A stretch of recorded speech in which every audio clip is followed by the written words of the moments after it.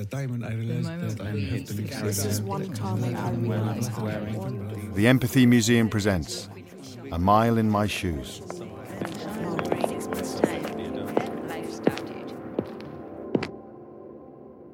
I'm holding here a sandal, a size 4 sandal. It's very glamorous. The base is snakeskin. I suppose it's fake. Very exotic.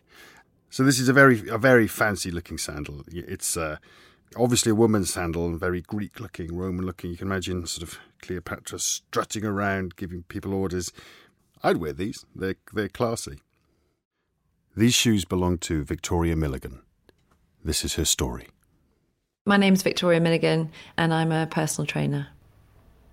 I've been a personal trainer for 7 years. I started after I had my 4th child, and even since my accident and my amputation, I've managed to carry on teaching and training people. And I always think it's quite good because if I can do an exercise, then my client feels that they have to as well, because I'm there with my metal leg. I was involved in a tragic boat accident on May the 5th, 2013. We had a holiday home down in Cornwall and we went out for a beautiful Sunday, Maybank holiday day on our powerboat that we had down there that we'd done hundreds of times. And that day, unfortunately, fate meant that we were all thrown out of the boat with the boat circling us at very high speed and hitting us one by one. My husband died and also my 8-year-old daughter was killed as well. Kit and I were trying to swim towards the shore to get away from the boat, but unfortunately it caught our legs. My left leg was amputated and Kit's leg was miraculously saved, but after about 20 operations, he had one more nerve attached apparently when he got to the hospital than I did. So my foot was sort of dead and mangled and his foot was still pink. So they managed to save it, which is incredible. We still go down to Cornwall because Nick and Emily are buried down there. They're buried at the local church and it's an amazing place to go and sit and be with them.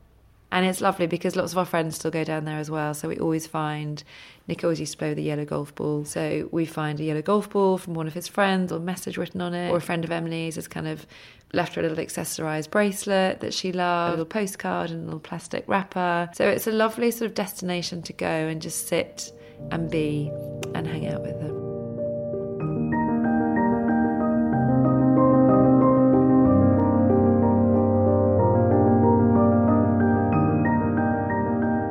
Losing my leg was very far down the list of losses compared to Nick and Emily. It was just kind of something I had to get on with. I think if it had happened on its own, God, it would have been the end of my world. I do need a different leg for everything, so my shoes have had to be sort of slightly wiped out of my cupboard. I now have a leg cupboard, which my children find very amusing. And I might change my leg 2-3 times a day, depending on what I'm doing. Anything from a sort of high-heeled leg to my skiing leg. Every leg helps me get back part of my life that I felt like I'd lost. Kit's leg is amazing.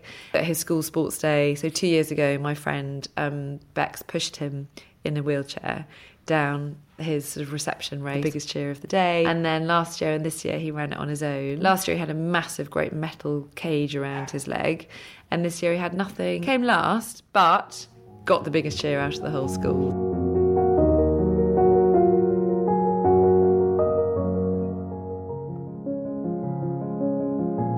Being a widow is just not as much fun as being with someone else. It's heartbreaking because you've lost your husband, but life is more boring when you're on your own. It just boils down to that fact. It's much more fun sharing your life with somebody else. When he used to come home from work, we'd sit down, have a glass of wine together and talk about the day.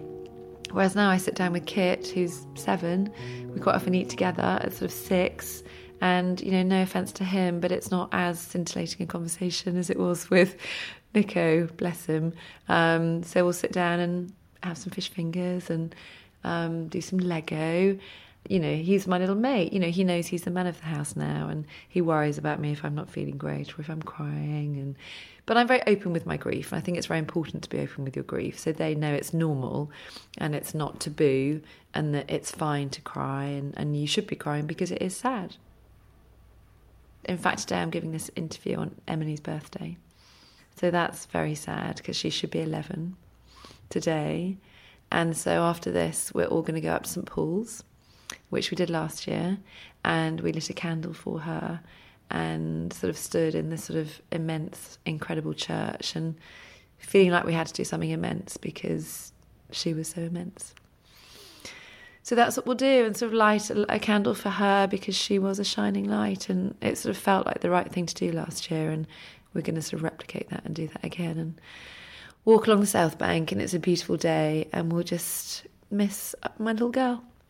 Sorry. Our year now is littered with very difficult days, from the anniversary of the accident to obviously Emily's birthday and Nico's birthday, Christmas. You need to be brave enough to face the pain. Don't delay it because it's horrendous, and it's, you'll reach the depths of pain that you never thought you could go to.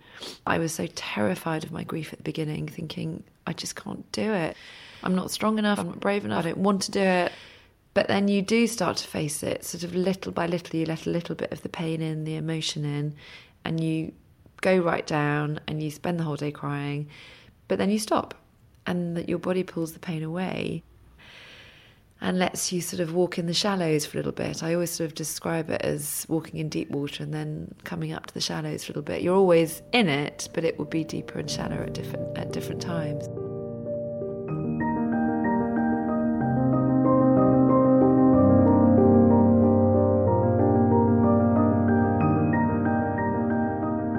There's a lot of finding out who your real friends are. My sort of core 5 that sort of became the core 5. I'm not sure if I would have called them all my best friends before the accident. I knew I was incredibly close to them, but they all just completely stepped up to the mark. One was amazing with the children and sort of came to the hospital with me and cheered Kit up. Another one is incredibly organised, so sort of write a schedule of this is what Victoria needs. Another one was a great cook, so she brought me around amazing food. She was almost like his sort of entertainer and helped me organise my office and do the bills and send off death certificate after death certificate, trying to change names on, gas bills and electricity bills and what have you. There's a huge amount of admin that goes along with death. Reading over and over again, death certificate, and reading your husband's name or your daughter's name, and underneath it, cause of death, place of death, date of death, is a bit like a stab in the heart every time you read it. So it's just not something that you want to be doing. At that time, you want to sort of be enveloped in love and support and blanket, and you sort of don't need that sort of emotional drain on your resources. So many people don't know what to say when someone's going through loss or tragedy or illness or cancer. What used to really annoy me sort of very early on is when people would just say, thinking of you. Or we're thinking of you all the time. Obviously, you're not thinking about me all the time because you're living your lives and doing your thing. And actually, that's not helping me, knowing that you're thinking about me. It's pitying me, which I don't want, actually, because pity doesn't get me anywhere. What is much more helpful is saying, what can I do? I'm going to take her around a lasagna for dinner. Actually, do you know what would be really helpful, Victoria, is if I popped around and took her dogs out for a walk, because she's not going to be able to do that because she's in a wheelchair. Without even asking me, just do it. Even just deciding what I need, because my mind is so full of grief and emotion that I might not know what's helpful.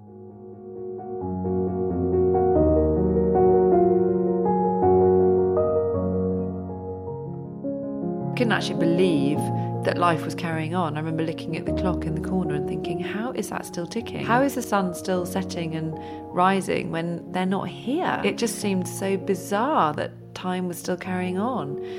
It's just such small steps that you've got to go through, and just give yourself tiny little goals. Get to lunchtime that afternoon, the next week. I gave myself little sort of hooks. You can get to there.